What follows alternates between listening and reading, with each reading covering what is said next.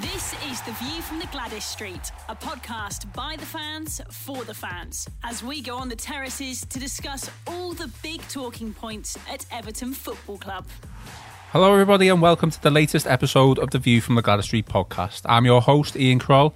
It's been just over a week since we last recorded the fan show, and a bad week for the Blues didn't get much better on Monday as Marco Silva's men laboured to a 2-2 draw at home to Watford. Joining me on this week's fan podcast we have Rob Astle and Conor O'Neill. How you doing, lads? Too bad. Not bad, mate, you? Feeling a bit down after the past week's excursions? Yeah, it was a little bit, well, it was hugely disappointing on Monday, wasn't it? It was, I think, arguably the worst performance of the Marco Silva tenure so far. If you look at the team we had out and what we were up against, and we just didn't really get going at all to be in the 90 minutes.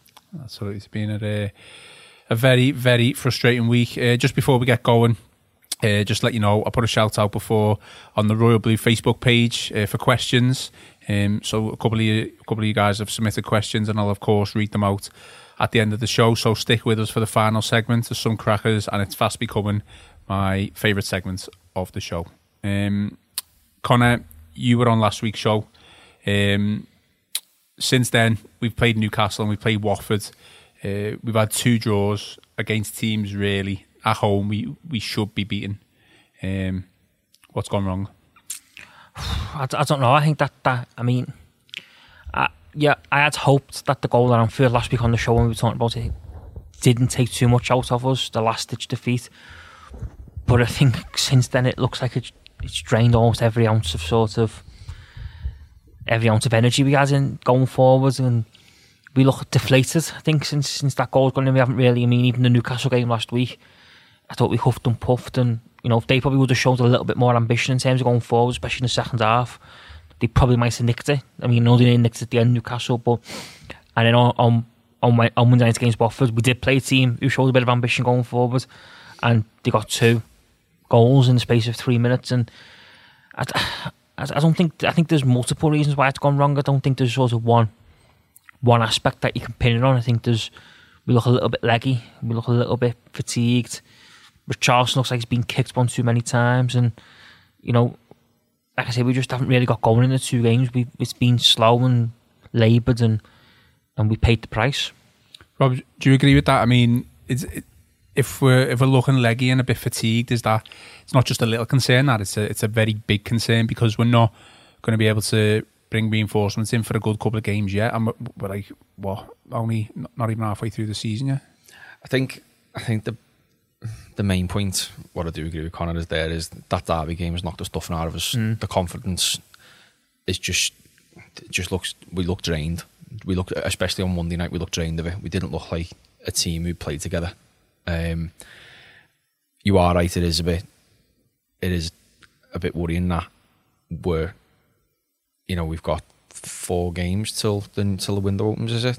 But even then, are we going to get anyone in straight away? You know what I mean? It's not going to be an easy task. We do look leggy. I think it's a mixture of confidence. What's done it? I listened today on the other podcast. They were saying we've used 16 players, is it, in the last 6 games or something. That's a lot of football for some players. You know what I mean? And it's down to 2 things. One, Silva hasn't got the options that he'd like to bring off the bench, because he's made the same change. He makes the same changes every game round about the same time. And if he's got to play his best team, otherwise we're not going to win games. And I know we haven't won the last 2, but the team prior to that, they were winning. We were on a good run of form up until that derby. But I think that derby defeat though has really, really knocked the stuffing out of us, and we need to pick ourselves up. I thought on Monday, Watford bullied us. They bullied us off the ball. They won the midfield battle. I thought, to be honest with you, the defence did all right, to be fair, but the battle was lost in midfield, and it just allowed them to dominate. In that second half, I don't think we didn't do anything of note. It reminded me of the West Ham performance earlier on in the season, which was one of Silva's probably worst performances up until Monday night, and it's a dip in form. There's no doubt about it, but I'm sure we'll bounce back. It's the positive guy in me there, just trying to creep out. What's more frustrating, though, getting beat against Liverpool, obviously the last minute goal was was heartbreaking, wasn't it? But put it into context, Liverpool are top of the league now, unbeaten. Just qualified for the Champions League. They are flying, and we did play very well in the first half. Anyway, I always say, second half I don't think we did enough. But teams like Newcastle, Watford, shouldn't we be beating them? Yeah, we should. The Newcastle game, going back to that, we should have been out of sight by half time. We had 3 or 4 great chances. Sigurdsson had one, Tosin had one of note, and the keeper made 2 good saves, I think. And in the second half, we find it hard to break down 2 banks of 4. We struggle with it, especially when teams sit back, and then the Watford game, like I said, they just outbullied us really, and it is frustrating. We should be like laying waste to them teams if we want to be the best of the rest and push for that 6th place and break into the new this new top 6. But at the same time, though, put it into context, we're a third of the way through the first season under a new manager, and we're 7th in the league. And looking at it like that, I think every single Blue this time last year would have bit your hand off for that. And we're showing signs of progress. There is going to be bumps in the road. We've said it before. Let's not overreact to defeats, losses, or draws. So let's put it all into context, and we'll be fine eventually. It's just a bit of a dip in form, and I'm sure Marco Silva will get us out of it. Connor, would you have bit someone's hand off for 7th in the league last season? Yeah. At that, I think looking back, obviously we were in a state of, well, last year was just a nightmare, wasn't it, in general? I mean, the whole season was a nightmare, so anything other than that nightmare, I think, would have been progression. I think what Rob said there is more worrying a little bit, is that we seem to have a really good 11, but if that 11, if 3 or 4 of them plays in that 11 don't perform, we seem to struggle, and I think that's what's happened the last 2 games. The 11 players who we know are good and capable of winning games for us haven't really performed, and some have looked off it, and some haven't really looked at the races, and I don't think Silva's really got the kind of hope and expectation in some of the substitutes, potentially starting. I mean, Tosin started against Newcastle, but was back on the bench for Watford. So that kind of tells you everything that you need to know. I mean, the only really place where he seems to have rotated is the 3 centre-backs. Nowhere else has any sort of rotation. And I think what Rob said there about the substitutions and stuff as well, I think it's almost becoming too familiar, isn't it? And if it's familiar to us, we're then too predictable for the opposition. Yeah, I mean, I thought on Monday night it went a little bit panicked when he sort of threw all in forwards on. Yeah, and the kinds of, I know whenever you're chasing a game or whatever, you're always going to lose shape because people. But we kind of just our plan B was just throw a load of forwards on and hope for the best, and only the fact that they naively give a stupid handball on the edge of the box. We didn't create not with them forwards on the pitch. We didn't have a clear-cut goal scoring opportunity. We got a free kick off a naive, stupid handball off a long pump forward. There was still no creativity or no chances. So I think it's all become a little bit too predictable for me. I think, and it's hard to see how we freshen up though, because I don't think he's got the trust and the faith in the players who are in the background looking in. I think as well, it's like just going back on my point there about either took this to this time last year, and you know what, I would have had a bit your hand off for it, you know what I mean, given what we were putting up with. But at the same time though, I can appreciate the frustration from fans, because wins and form breed expectation. So these games, yeah, we should have easily come out with 2 wins. We should be on, I think, was it 30 points now, give or take, but we're not, and we just got to remain level-headed and give Silva the time to get this team together that he wants to get, and it's not going to be done in one window. Well, that moves on to my next question, because you're talking about expectation and from last year to this year and how it's gone so far. Before the derby, expectation was quite high. We probably went in there most confident we've ever gone into the derby. Past 3 games have obviously shot us in the foot a little bit. So do we need to be careful in what we're expecting this season? And because obviously it's frustrating that we're not beating the likes of Newcastle, we're not beating the likes of Watford at home. We get beat by Liverpool every year, so that doesn't, regardless of the last minute goal, doesn't make any difference. But we are 7th. Is that where we're going to stay now for the remainder of the season? And should we just accept that? I'm not saying accept it, but I don't think it's hard because you can rile half the fan base up by saying this, but you've just got to like we said, look at it in the context of things. You know, this team is it's come from, you know, what people perceive as was fighting relegation at this time last year, trying to claw its way out to challenging for a European spot. It's a stark contrast when you look at it. You look at the stats, things are a lot better. I'm not saying we should just accept 7th, but you know, I'm not saying that either. I'm just saying that's where we are seen. Where everyone's saying we seem to be at the minute. Look at the signs of progress between now and where we were last year as a point, and say, well, all right, we're still in touch with United in 6th.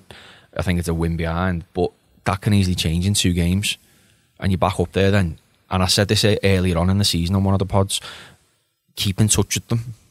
You know, we didn't have the best of starts in if truth be told, and if you can keep in touch with them up until around Christmas and you're in and out and you can get you can strengthen in January, you can then push on. Don't forget we've still got a cup to try and win as well in January. And I think as well, I could ask, you could ask loads of Evertonians to say, would 7th and a decent cup run do this season based on a manager's one? It's his first full season. He's had one transfer window to try and fix it, to try and fix the mess we were in last year. I think they bite your hand off for that. And like I said, I'm not accepting it, but I'm just trying to see the bigger picture. That's all. Yeah. Are we not in danger then of losing out on a massive opportunity here with United aren't playing great? I mean, you'd have to say Chelsea, Arsenal now find the form, even Tottenham. So I'm not going to go as far as to say we've got potential to qualify for the Champions League. I'm not, but we haven't, when we've won games this season on that run that we went on, we haven't really blown teams away, have we? We sounds like I'm being negative, but against like Cardiff and Brighton, we didn't. It's our fault, wasn't it? It was our fault. Yeah, I mean, it's no easy game in the Premier League, is it? It's just a lot of fans, and we've said it on this table. We're expecting some teams going to get a hard in here, and it hasn't turned out to be the case. Yeah. No, I mean, I must admit, I was sort of one of the ones who were saying, we're going to give a team a hard, and sometime soon we're going to give a team a hard, and you can see it's coming and all that, but that seems to have fizzled out firmly now. But I think going back to Rob's point, I think you're damned if you do and you're damned if you don't. I think you show expectation, what you want to be, and then you sort of you're there and sort of knock down, aren't you? Because you sort of say we should be pushing for the Champions League and all that. People say, you're unrealistic, but then if you sort of say, we should be just not happy for 7, people say, we've got to have a bit more ambition than that. Yeah. We're spending big money now on players. You've got to have a little bit more than just. That's another thing, isn't it? We're one of the big spenders. Exactly. Season. So I think the big thing in football is the expectation always comes from how much you spend. I think no matter what happens, sort of what you put out, if you're spending big money on players, there's always going to be the expectation that you've got to do well, because people will say, well, you spent all that money on the players, why isn't it working? Why, how's it not working? And I think that's where kind of the fine balance comes in. I think that the reason that it's gone a little bit the way it has, like at the minute, is the fact that when you don't win your home games against like Watford and Newcastle, it puts massive pressure on against when you go to like Man City and stuff like that. I mean, we were speaking off air before we come in, and you look at since the Cardiff win, we've been beaten by Liverpool, drew at Newcastle, drew at Watford. We now play City Saturday, Spurs a week Sunday, and then go to Burnley on Boxing Day and Brighton on 29th. Now, all of a sudden, you could be going into New Year's Day there with maybe 1 win in 5 games. No wins potentially. I don't know, that's how you get into, and then all of a sudden, into a rut. And then all of a sudden, you're in a rut then. So New Year's Day, Leicester at home at 12:30, people are saying, we need to get a win here, we're in a rut here, it's going wrong this. When does the panic set in? And when that's it, and does panic start setting in then, if things aren't going well after 20 minutes at Goodison against Watford, Leicester on New Year's Day, the moans and the groans going to come back. So it's the next couple. I think I said at the start of the season, we needed to make Goodison back to a fortress and pick up the 3 points against the teams who we should be beating. Now, in my opinion, we should be beating Watford and Newcastle at home. And when you don't do that, that's when the pressure starts to mount and the questions come, and the debate about expectation starts kicking and stuff like that. In my opinion, I think as well, if we'd have beaten Watford and Newcastle, City and Spurs probably would have been a free hit. Really, you know, anything there's a bonus. Anything's That a was a bonus. bit like the derby, wasn't it? Because we had such a good run up to it that the derby become a free hit almost. So we went there and get beat, or we're being on and beat there since 1999. You know, if we go there and do anything better than that, then it's just another good point down on the board. So if you get anything out of City and Spurs, it's a bonus, and then you've got 2 tough but winnable games between Christmas and New Year then against teams who, you know, we should be beating. And it's right that this is where the panic sets in, and you can see it from within aspects of the crowd, and it's just football nowadays. It's just ridden with impatience. And don't get me wrong, I can be the most impatient person in the world sometimes. I said to you at 70 minutes, do you want to go home on Monday?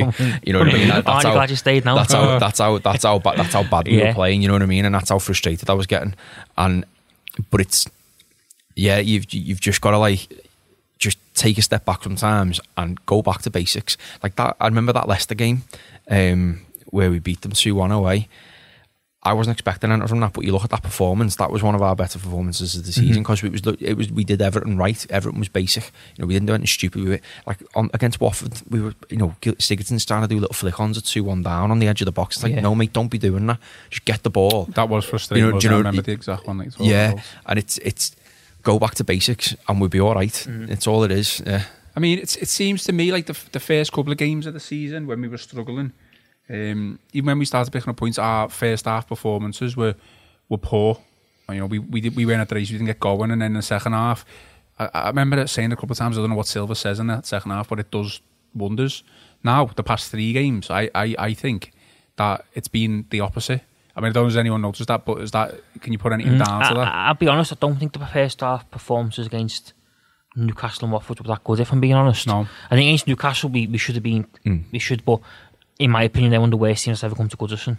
Their approach and the way they played, you know, they showed no ambition. They had no intentions of winning a game. They didn't have no intentions, and obviously, you know, you're looking at that's a team that have been stuffed by West Ham. I think was it 2 on a Saturday, 3-0, and then could have been beat more by Wolves at and home. Been more beat by Wolves the weekend, and you know they'd had 3 wins, I think, hadn't they, on the bounce prior to that, before that West Ham game. Prior to that, they'd been in shocking form. I don't think we were that great against them. I think if we'd have played with a little bit more tempo and a little bit sort of put on them more, these are crumbles. And I didn't think the first half performance against Watford was that good on Monday either. I'm with Connor on this. I thought, okay, I thought we scored against the run of play. Yeah. Well, we scored at a good time when we probably had the run of the play in terms of but then I think once we scored, I think we had one chance to be not with Sigurdsson went through. Yeah, I mean, but then after that, I don't think it was. I don't think it was exceptional. I just think that obviously we took the lead, so we went in 1-0. I thought we were solid defensively. I don't think Watford really troubled us that much. So I think that's where I'm coming from. I mean, if you thought the first half performance was bad, obviously the second half performance was 10 times worse, if not 100 times worse. I don't know. No, I mean, I'll be honest. I think I looked at the clock. I mean, I sit in the Gwladys Street and looked at the clock towards the Park End stand. I think we played 53 minutes at we played 8 minutes into the second half. And I can't remember actually getting in. I remember sitting around and said to the lad next to me, we haven't been in there half yet. I said, we played nearly 10 minutes here the second half. We haven't been in there. We just sort of come out a little bit, I don't know whether it was defensive, because I thought come out and just sort of, we'll just defend here. And I turned around to the lads at that point sitting next to me and I said, there's far too long here for us to hang on. Like, we need to show a little bit more than this. There's far too long for us to hang on. I mean, if ever a team, to be honest with you, deserved an equaliser, it was Watford. Yeah. At that point in time, you know what I mean? They come out and they come at us straight away, and like Connor said there, we might as well not bother coming out. Is Silva struggling for options now? Then is he even struggling to find his best 11? No, I think his best 11 is what starts every game. I don't think there's any doubt about that. But do you think he changed it from the derby to the Newcastle game purely down to the fact that it was based on merit and form, or do you think he was giving people a rest? I think he was giving people a rest. I think the changes that he made were, I mean, I personally didn't see them coming, but when you think about it, we played on the Sunday, the game finished at 6 o'clock on the Sunday, and we've got a game again on the Wednesday. That's only 2 days. Surely Luckman was a given, though, for 4. Luckman was a given. I mean, that's probably one exception, I'd probably say, but, you know, Tosin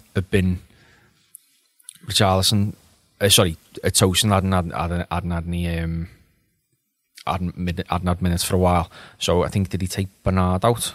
Yeah. You know, Bernard, who you know is still adapting, who doesn't finish 90 minutes anyway. Mm-hmm. You know, he's brought him in to try and freshen it up there and just have a little something different. And the defence, you know, we've got that's the one place where we have got the options is in the defence, isn't it?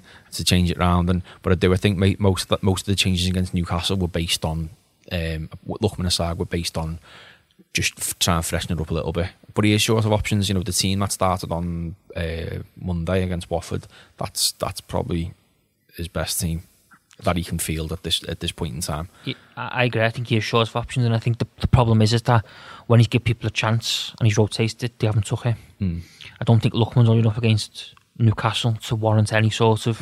Was it not harsh on him though to take him out straight away from Newcastle to Watford? Possibly, yeah, but I just don't think he's done enough. Did he? I mean, did Walcott do enough on? I mean, Walcott hasn't done enough for a couple of weeks, has he? He's got away with it a little bit. He hasn't really. But he's sticking with him, isn't he? Albeit from not the Newcastle game. I feel, you know, players obviously, yeah, you do need to make an immediate impact, especially in this league and at this level. Lookman's only young. You know, another game, you know, following on from the Newcastle game. You know, there's no reason why he should have been unfit or tired. For me, it probably should have kept him in. I don't know. No, I think there's an argument for yes and no, isn't there? I think there's an argument for giving him a prolonged period of games, but then there's another argument of, well, he's had his chance and he didn't take it, he didn't do enough. Or it might not even be that. It might be that he's seen, you know what, he's my impact player. He's the one who does come off the bench and make an impact. To be fair to Silva, and maybe he's thinking that, because to be fair to Walcott as well, I thought he was one of his worst performances on Monday night. Walcott still gets a chance, doesn't he? He gets in behind and he can at least cross it, or he can at least create a chance. And I think that's why he kind of persists with Walcott, in a sense, because he knows he's got Lookman on there to really change it around, and he's the unknown quantity, isn't he? He's the one who we've all seen going, you know what, this lad can change games, and maybe that's his thought process behind it. But I agree with you. He should have kept him in, because at the end of the day, he's an attacking player, and attacking players kind of only get confidence by getting runs of games, and unfortunately he's not getting that at the minute. And he's first on, to be honest with you, he's first on my team sheet on one of the first on my team sheet on Saturday. Lookman, yeah. Okay, we'll move on from that then, because obviously we touched on the lack of squad depth, and you know there's nothing we can do about it now until January. So, Connor, just different topic, different subject. Any complaints on the level of officiating on Monday from your point of view? I mean, obviously you'll give your opinion, but we were awarded a penalty. You know, whether it was a penalty or not, you know, we still give the penalty, and you could even say. I watched it back, and a couple of people have commented that the first goal that we scored was offside. You know, is that just evidence? I think the penalty was a penalty for us, so that's fair enough. I do think that, and I do try to keep a balanced view. But in terms of the offside, is just show how poor the level of officiating is. I don't know. It's not surprising, is it? I mean, the officiating across the Premier League since the start of the season has been poor. Not just. I mean, we are parallels, don't we? But not just at Everton games. I mean, I seem to remember the goal of the week was Southampton scored with our volleyed in from the edge of the box, and the lads he was still back offside. And when he said afterwards, he was interfering with play. He was the lad who was offside was absolutely nowhere near it. The ball rifled in that top corner there, and he was on the other side. So I think it's been poor across the board, and I think it's just going to continue to be poor. And I think next year when VAR comes in, that'll be the get out of jail card if it does come in and you do properly use it. We've got a couple of questions on that from the fans that have submitted via the group. But Rob, do you want to go on your usual rant on Kevin Friend? You know, I don't like them, any of them. No, but I thought Monday night, I don't think he let the game flow. I thought he let a lot of 50-50s like go towards Watford and let them play like an advantage to them. Yeah, I mean, I remember at one point in the game in the second half, just before the centre circle, he blew up for a foul, and Sigurdsson's got the ball, and he's run, and it's like, why have you done that? You know, you've just disrupted where we're potentially on the attack here. I've said it before and I'll say it again. Officiating in the Premier League at the minute is his absolute worst. I was never an advocate of VAR, but I can't wait till it comes in now, because one, it'll make games right. You know, it'll make games. You know, that penalty incident that we had on Monday. There was people. I saw people saying it was dubious. For me, I thought it was Stonewall. In the same breath, Yerry Mina goes through is it Isaac's success? Yeah, but he wins the ball. Oh yeah, absolutely. But he wins the ball. But the people complaining that Watford should have had a penalty, but they shouldn't have. The offside got. You know, let's be perfectly honest. Walcott was offside and touches the ball for Richarlison's goal. So VAR is going to come in, and it's going to do two things. It's going to make games right, but also it's going to show these referees up of how poor they actually are, and it'll give them a massive overhaul, I think, eventually in these referees, because I think half of them will be scared to give a decision now after this, and we'll end up having like a new batch come in. Like I see what I mean. I was against VAR to begin with, purely because I think that it I mean, I'm a rugby league fan, and it's kind of killed the video referees killed the sport a little bit, because referees that don't give a decision now, every time there's like a sort of touch and go decision, literally going for that. It literally goes to the video referee, and all of a sudden, all of a sudden, like, you've got halves lasting 60 minutes an hour because the ball's in play for 40 minutes, but you're spending like 20 minutes just reviewing. And that's the thing, I think, that you can't really get that level of football get to, where it becomes. It will though, won't it? But it will, because, like you say there, they won't give decisions. They'll be too scared to. And it'll just get referred constantly. In contrast to that, then, would you rather have that and not be given a decision, or get the decision and win a game? And I think most people would say you'd rather win a game. Yeah. It's like, look against who did he play? Newcastle the other week.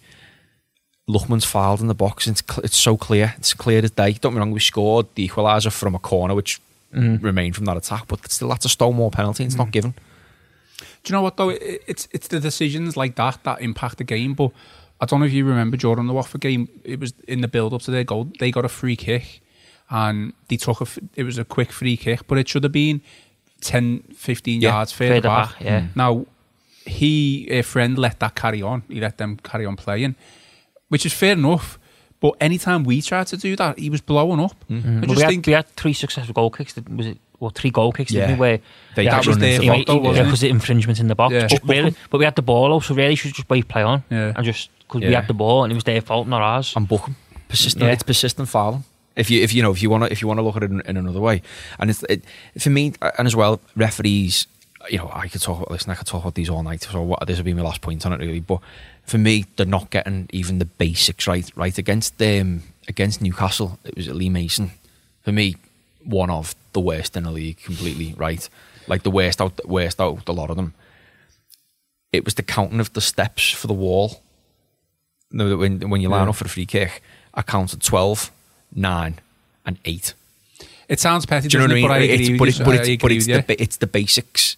And if they're not getting the basics right, it's very nonchalant. Then, like, not really. It's like there's no, you know, it's reckless as well, and it impacts games, though, doesn't it? Look at, I mean, Charlie Austin the other week when he went on that big rant, and he had every right to. Yeah, and you know what? Brilliant. And it's no surprise as well. He hasn't been done for that, has he? No, any other player or manager who comes out and slates a referee.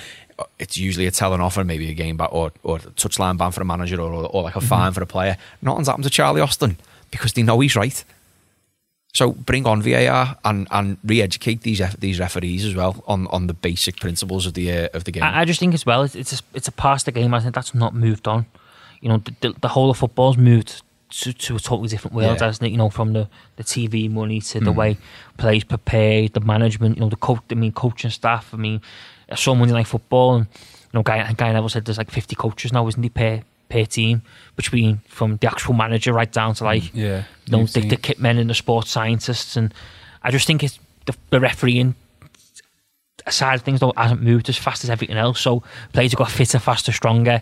The game moves quicker now. There's better players because the money's there to get the best players in the world. And I think the referee side of things hasn't sort of moved in that direction. It's kind of gone stagnated a little bit, and it's paying the price because they're not as fit and as fast and as strong as what they need to be to keep up with the games. We're still playing games with referees who were refereeing games in like the early 2000s to like 2010ish, and they haven't.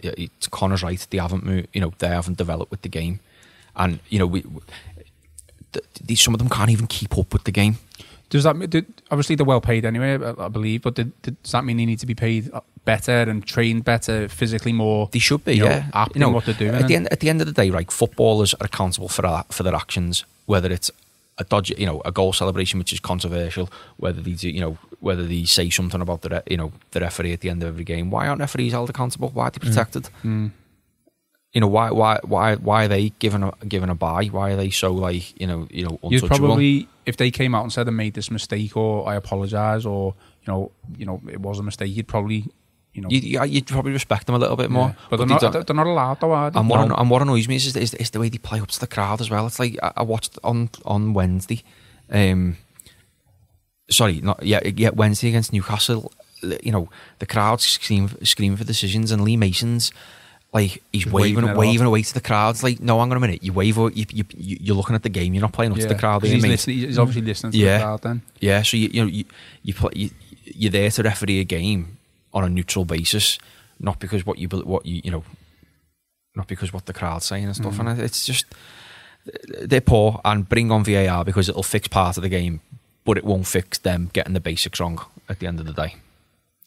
Well, this podcast is a very frustrating one at the moment because I'm going to go on to Sylvie Sigurdsson and his penalty miss. Connor, are we concerned now by Sigurdsson's ratio of success in penalties at the minute? Or I actually did think he was going to miss before. Did you? Yeah, I thought that too. Because I thought the way the second half... It's easy to say that when he misses. No, but I thought the way the second half had gone, I thought whoever took it was a miss because I thought the way the second half had gone, just nothing come off, did it? And I thought it'll just sort of like rub salt into the wounds. This is a missed penalty, you know. And was it unlucky or was it a stupid decision to go down? I think the fact he went down the middle strikes that he hasn't got much confidence in terms of taking them. It was dead similar to the save that Pickford made against Palace. He keeper dives to the right, I think it was, and he saves it with his feet because he leaves his feet in the middle, and it's just one of them, innit? But his confidence is obviously not great. I agree with you, Connor.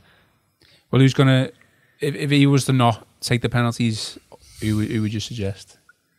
Well, I imagine it would be Richarlison, wouldn't it? Who would step up and take them. Only Dean. Maybe Gomez or Dean. We don't know because we've never seen any of them take penalties, have we? It's not. And I think the problem is that we should become so accustomed to the club's image, watching Leighton Baines stop them. You can turn your back and look at your phone or something, and you know it end up in the back of the net. Yeah, I mean, we have been lucky, haven't we? Or like spoiled with Baines. I know he's missed one or two, but I think he's got an 89% conversion rate. Yeah. So that's spectacular for a player, a defender who's. I only ever remember Leighton Baines missing 2 penalties. That's the one I remember against Chelsea. I can't remember the other one. I remember Old Trafford when Decay saved it. They're the two. I remember him in the Premier League anyway. I know he missed one in the Cup again, and that was in a shootout though. So I don't want to sound like I'm making excuses, but are we just not getting any luck to rub at the green? Just look at the Watford's first goal, Coleman. It's Coleman. It's incredible. I think it's more though you make your own look a little bit as well, don't you? We're not doing the basics, are we, well enough to warrant look, are we? I mean, you look at Coleman's got the own goals, unfortunately, but the build-up play is poor. They get in far too easy down the left. The ball's played back. The lad is unmarked on the edge of the box to sort of curl it in. The second goal we switch off from a quick free kick. Coleman kind of gets caught in no man's land and doesn't jump, and just is sort of. I know he's there, but first of all, the ball's got to be stopped from getting in that area. It's a danger area anyway.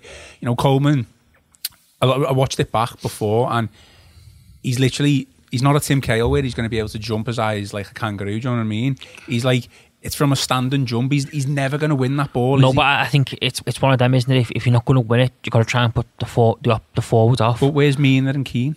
They were there as well. Well, there's also a case, isn't it, that Jordan Pickford should come for the cross? Yeah, I'm just going to. I've always got to interject there and say I thought Pickford could have done because he is inside the 6-yard box. So that's what I mean. It's not like it's on the right hand side of the area, further out. That's why I feel like this is my next question: is Coleman starting again to take a lot of unfair flack? Because he scored the own goal for one, so that's frustrating. It's elements of unluckiness there, but where like you said, where's Pickford, where's Keane, and where's Mina for that challenge? he's a big fella. I can't remember who scored, but Decore. you know, he's never gonna. Even with a run and jump, he's never gonna win that header. But as Connor says there, though, it's about doing enough to put him off. And he kind of gets stopped caught in no man's land, doesn't he? Just sort of plants. He's just like he's stopped frozen. It's like, what do we do? Do we go up against this 6'5" absolute unit of a player and potentially get hurt, or do I hope my keeper comes out here and gets this? I think that could be what was going through his head. Because I personally thought, to be honest with you, the goal live, watching it there at the ground, I thought that was really poor defending from everybody around there. But looking back on it, on the highlights, I genuinely believe Pickford could have done a little bit more there. Don't get me wrong, so could Keenan Zuma. Mina. Sorry, but generally, it goes back to what we said, like about luck and stuff. You know, we've just saying not getting a look at the green. We've just highlighted how many instances there in the build up to one goal. What was wrong? What was wrong and what we could have done. We could have actually done better in terms of basic defending. I mean, we're not talking like we're being cut open by Barcelona. You know, it was a short free kick, put down the line, a cut back, a cross, and a free header. You know what I mean? I think the timing of the goal as well wasn't great. I mean, I know again it's not an excuse, but like. Definitely no good time to concede any goal. They'd scored like a minute and a half prior to that. Yeah. And we're still probably trying to gather our thoughts and get ourselves back together, and then they're on top of us again. We just haven't reacted fast enough. And let's not just single out Coleman there. Don't get me wrong, I think he is due a bit of criticism, but that's another story. But I think you defend as a team, and you can't just solely blame one person there. Like we've just picked out what so many people could have done so many different things differently there to stop that from coming in. But yeah. Here's me. All right then. Before we move on to the fan questions, then we'll obviously play the champions on Saturday, 12:30, is it? 1:15, something like that. Man City. They're going to be licking the wounds, aren't they? Man City really from the Chelsea defeat. I know they play midweek in the Champions League in a meaningless game, but I just see it, Connor. I mean, like you said, we've already touched on it. You know, we should have got points against the past two. You know, it's very doubtful or highly unlikely we're going to get anything from this game, is it? You wouldn't know what Everton, would you? Over the years going to Man City, there seems to be a little bit of a... It seems to have a little something over them, don't we? I mean, I went to university with a lad who's a Man City fan who's a good mate of mine now, and he used to hate playing us. Yeah. He absolutely hated dreading coming to Goodison or us going there, because he just said, you've got something over us. Like, there's something there that makes you ticking. Is this a different team now, though, from back then? I know they were still spending millions and winning trophies, but... Yeah, I think it is, and I think, we saw last year, didn't we, when they come to Goodison and we all up that we get in the faces and we rattle a few cages for them, and we've seen it down they for 20 minutes. They just absolutely ping the ball around Goodison Park like, it was nothing, and we just chased shadows, didn't we, for 90 minutes. So no, I think it's a tougher game as we're probably going to have all year. I think you look at when we've gone to the so-called, I know we haven't been to Spurs yet, but look at the rest of the big sort of six we've been to so far this season. For me, there's only been Chelsea we played who've looked anywhere near the best. I think the rest have all been there for the taking on that afternoon. Yeah. But I don't think that'll be the case this weekend. I think City will be right up for it. I think they'll rest players tonight, Wednesday for the Champions League game in preparation for Saturday. And Aguero are meant to be on the brink. Yeah. Oh, look at that. So, I think they'll be right up for it, and it'll probably be one of the toughest, if not the toughest games we'll have so far this season. Rob, I'm going to try and be positive. Would it not just be typical Everton to go to City on Saturday and put in a really good performance? Now, I'm not going to say win, but at least get some sort of draw result. Like Connor's just said there, City, since they've had their millions, we've been their bogey team, so to speak, but now they've set the bar in the Premier League so high now under Guardiola, and they're on another level. Don't get me wrong, I know Liverpool are top, and but the way City play football is just... You had to bring that up, didn't you? Is it? It's on another level, and they are going to be really, really tough. But we've done well in the top six against the top six sides. Not got the results, but if we come away from there with a point, which we could do, like Connor said there, if we repeat that Chelsea performance where we were really compact for 90 minutes and we really frustrate them, we can get something from there. And then I bet you that the Tottenham game then becomes less of a panic, and there's less pressure on us then, so we might even perform more. So you never know. But yeah, why not? You know, I mean, obviously, you know, the day that we played them, Kevin De Bruyne and Sergio Aguero are arguably the two best players who are going to be fit and ready to play. But you know, whatever. I mean, I must admit, I think, you know, if Aguero doesn't play, it'd be a big. I watched their game on Saturday and they did struggle in the final third a little bit without Aguero. They didn't really, like, I mean, Jesus isn't as clinical. And I know they played the false number half to start with, didn't they? And then they brought Jesus on, and they didn't look like they had the composure in the final third. Don't get me wrong, they passed the ball around well, but they didn't have that clinical edge in the final third, what we've seen over in recent weeks. So I think it'd be a massive push for us if Aguero wasn't to make it, because for me, I think De Bruyne is fantastic and I think David Silva's fantastic, but I still think Aguero is the main man there because his goals propel them to where they are. I think you look at, since he's not been there, I know they beat West Ham comfortably and they've won their games, but when it's mattered most, they really need Aguero to step up when it matters most, and he tends to do so. Yeah. And Jesus sort of really hasn't really got going, and I think if they don't play, it'll be a massive boost. If Aguero doesn't play, it'll be a massive boost for us. Massive. I mean, Silva's been threatening it for the past couple of games and he's used it in once making substitutions. Is this the perfect time to play three at the back? Why not? You know what I mean? For trying to freshen it up a little bit. You know, I think, saying before, City's a free hit. I still think it is City. I think City's a free hit. Tottenham not so much. But at the end of the day, these are the champions, and you know they're either going to win it or very close to it again this year. And you know, and I think any team who goes there would take a point right now. And if we can go out there and freshen up and play three at the back, why not? Just do it. You know, let's see what happens. But who'd you take out? I think that's the big thing, isn't it? Is who'd you take off me if it's three at the back? Who'd you take out and who'd you put where within that? Because you play three at the back, you're then sort of playing 3-5-2. So he plays as the two forwards, as the two outlets. You know, Richarlison probably be one, and Sigurdsson probably. But I still think it'd be them two, and it would be Dean on the left, Coleman on the right, and it would be a straight swap. Not a straight swap, but you know what I mean. Like, it would be the three defenders, centre backs, and Walcott would come out, and then they would fit in the designated positions. Possibly, yeah. I mean, I'm not saying.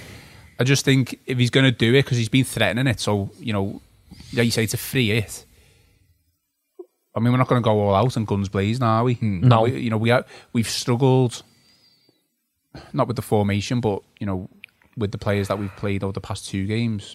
Obviously, those type of teams have sat in and played for a draw to an extent. I think if he does play it, it'll help the two full-backs or wing-backs, whichever way they play. Because obviously, you know, Dean has been really impressive, but it's his toughest task so far this weekend when he comes up against either Sterling or Sané. He's going to be in defensive mode, you would have thought, from the start, and maybe as the game progresses. And for me, Seamus Coleman's becoming a little bit of a target in recent weeks by opposition.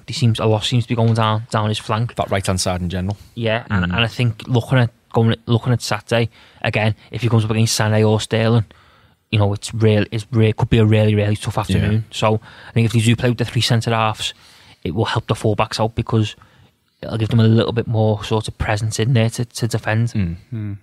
All right, well, to be fair, we'll go on to the fan questions now, because that, what you just said there, Conor, about Coleman and stuff like that, leads into the first one.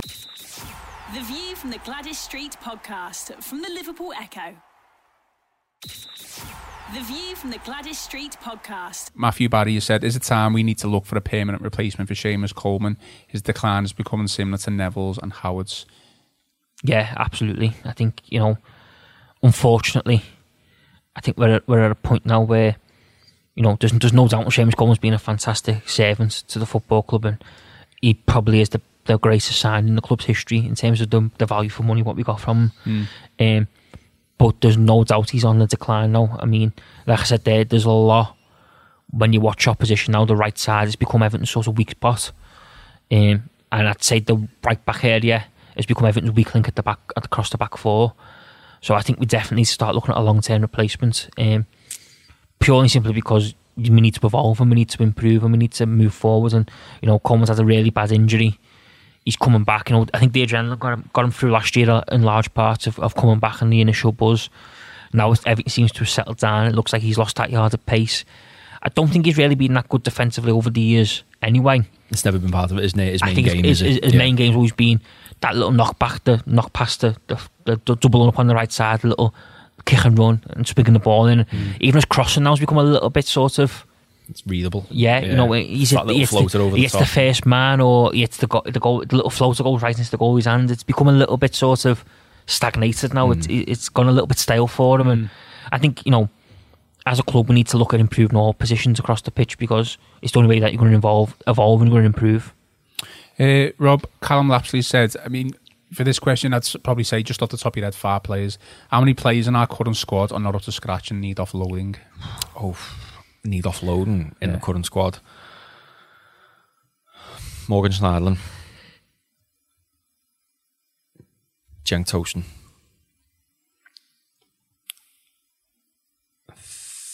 Nias, Theo Walcott, Theo, wow. Umar. You putting Theo in there? Yeah. Are you? Yeah. Wow. Do you agree with that, Connor? No, not at the moment. No. And one more. It's a struggle list. I thought it'd be easy. I thought it'd be well easy. Come on, Connor, help him out.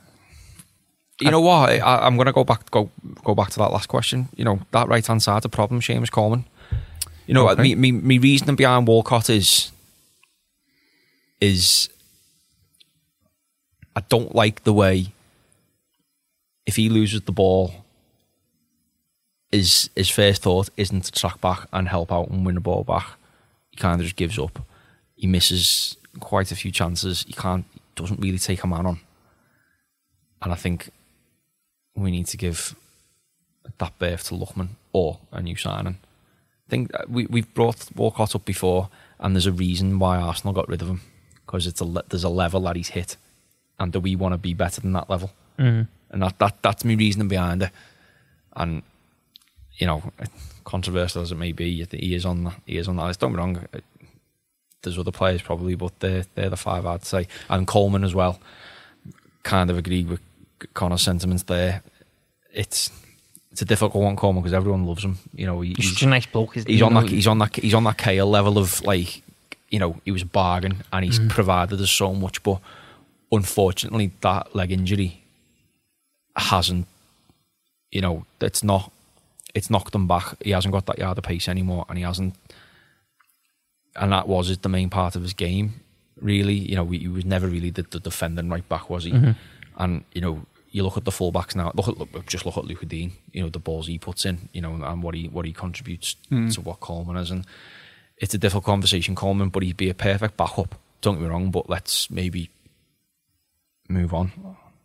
Okay, Ian Jones, he's included Coleman in this, but obviously we've touched on him. He's basically said Coleman and Gylfi have to do more, and he would like to see Kenny given a go in the team. But is Gylfi's position under threat at the moment? Yeah, I think a lot of the attacking players positions under threat, because we haven't created enough, have we, in recent? I mean, I know me and you spoke about it after the derby, and we said that we should have done a little bit more second half in terms of getting on the ball and going forward. I don't think we've created enough chances for what you'd expect in recent games. I mean, you know, the Newcastle game, I know we created a chance in the first sort of 30 minutes, didn't we? But after that, it dried up. And, you know, that Newcastle game there in the second half, that's the game where you think Sigurdsson's going to step up here and take it by the scruff of the neck and do something like he did against Leicester, where he, you know, produces something out of nothing or produces something brilliant. And it's not really happened for him. And if anything, it's gone the other way, like, you know, like you alluded to earlier, flicking the ball to like trying to backheel the ball on the edge of the box. Is it a case in a crowded penalty area when you're 2-1 down? You know, it's just really, really frustrating to see, and it doesn't help, because it just means the fans start growing and moaning at you. Is it a case though with these players that we mentioned? You know, Coleman, Gylfi, Theo, probably not Theo to an extent, because we got Lookman who can come in, but we haven't got the adequate backup to come in and replace them. You know, obviously Silva's tried and tested Kenny, but just purely for the fact that Coleman was injured, and now Coleman's form's dipped. Whether you can say Gylfi's form's dipped, I don't know, but we need him to do more. But if Gylfi doesn't play, there's no one really to fill that void. If Gylfi Sigurdsson's not on that team sheet, you're probably like, hang on a minute. Yeah, what I mean? Regardless of whether he's playing well or not. I think in terms of staying on Gylfi there, I think my thing on Gylfi is that I think he's so integral to how this team performs.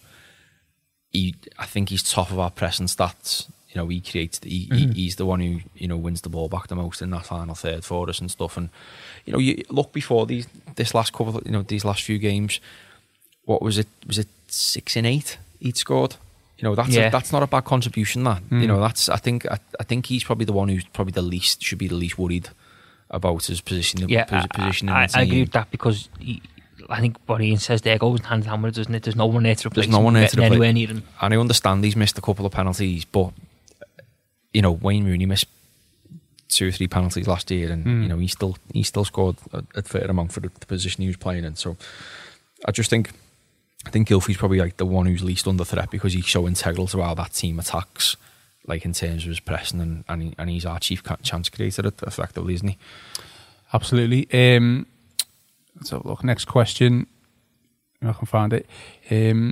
Jonathan Darwin. He wants to ask a question about Bernard, and seems to think he looked incredible when he first came in, but now as time's gone on, he's looked a little bit less effective, maybe a little bit lightweight. Is he physically up to the challenge of the Premier League?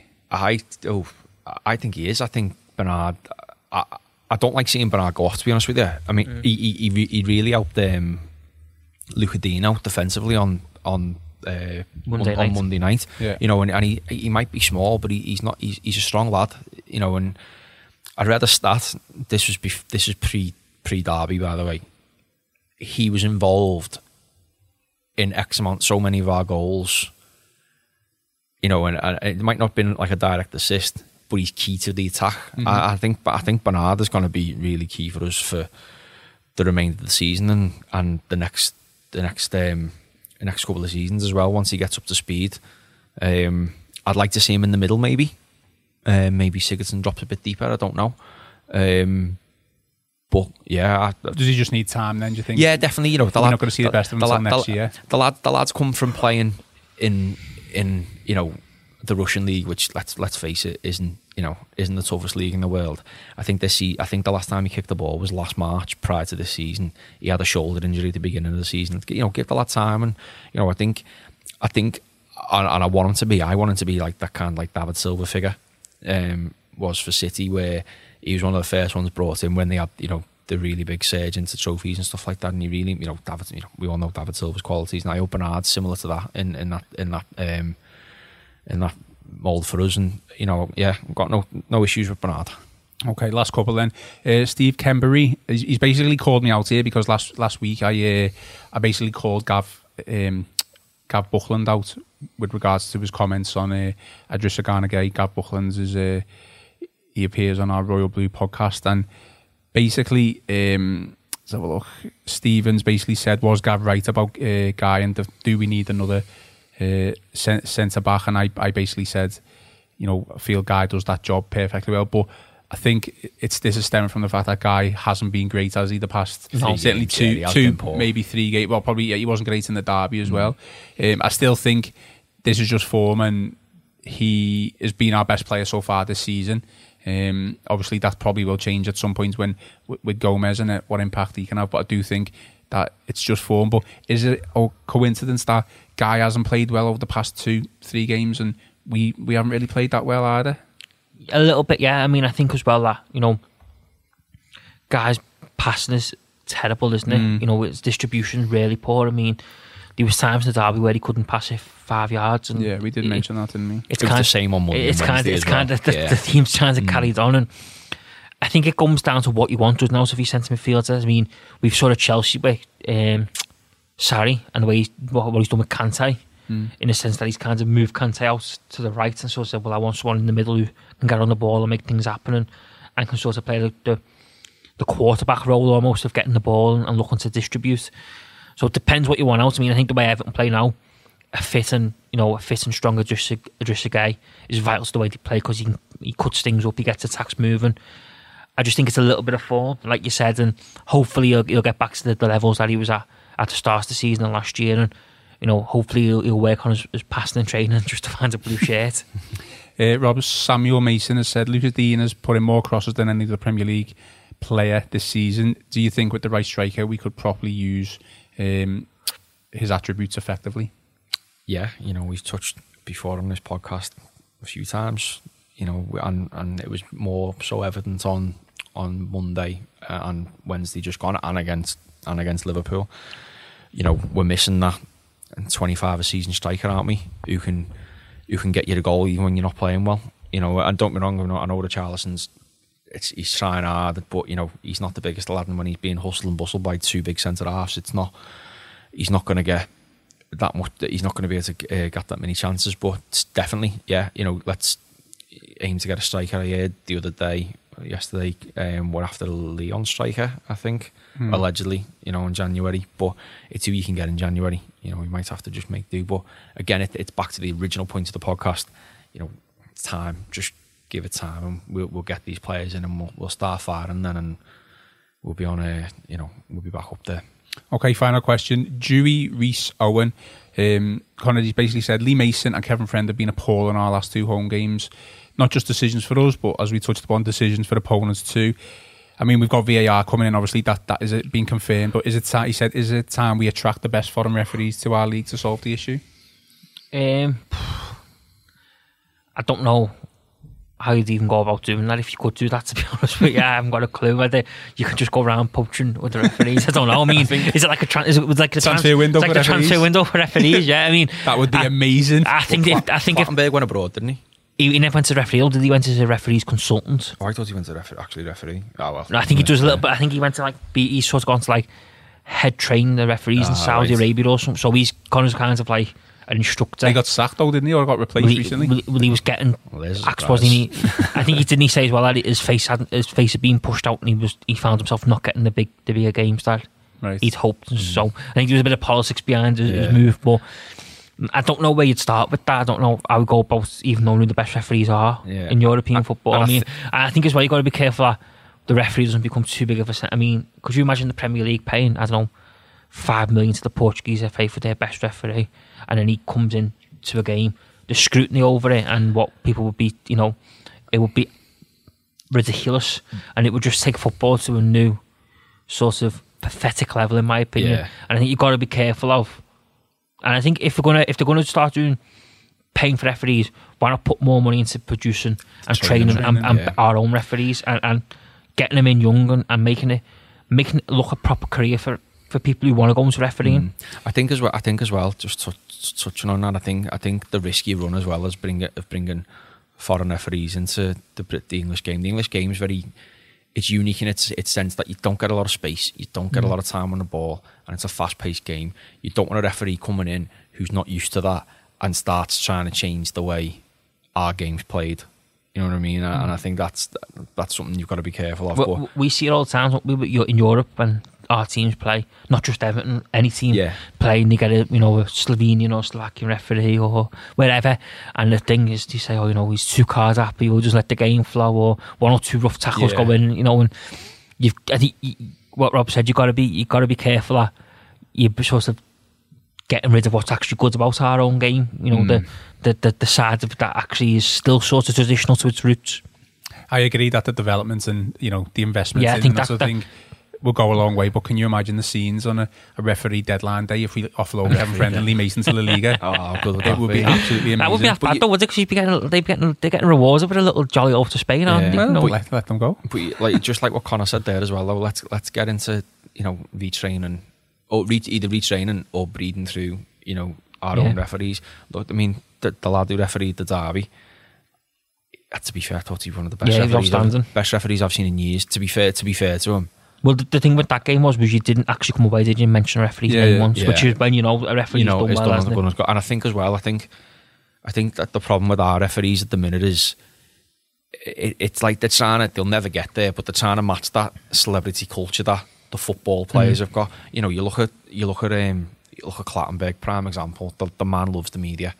Michael Oliver's probably in a similar vein, and they're not there to do that. They're there to officiate a game and keep the rules. You don't get rugby referees being like that. You don't get NFL referees or anything like that doing that. They're there solely to keep the game in check, not to be front and centre of making decisions. I mean, look at is it Mike Dean? Every time someone scores, he does like a silly little run when they scored, like pointing away. And Lee Mason did it on Saturday when Liverpool played Bournemouth. When Salah scored, it was like he was celebrating with them almost, and it's like you're not there to do that. Just point. Like everyone had a pop at Kevin Friend on Wednesday Monday, when Dean scored that free kick. How miserable he was. So what? He's miserable. He's not there to be happy or sad about it. He's there to officiate a game at the end of the day, and just like I just think, because you imagine the absolute uproar when the Premier League or whoever it be starts spending like millions on bringing referees in. It's bad enough now. The game's gone as it is. Never mind. It's bad enough as it is now, isn't it? With the fact that we don't produce enough coaches, we don't produce enough players, so we won't be producing our own referees soon. We'll just be getting them in. I just think it'd open a big can of worms, and one that would just take football to a new pathetic level. All right, Dewey, I hope that's answered your question, and every question submitted there, I hope they've been answered by the guys here. Lads, thanks for coming in. Always a pleasure. Just a reminder to subscribe, rate and review the podcast, and that is on iTunes and the Acast app. The Fan Podcast will be back next Wednesday, which is the 19th of December. Until then, goodbye. You've been listening to the View from the Gwladys Street podcast.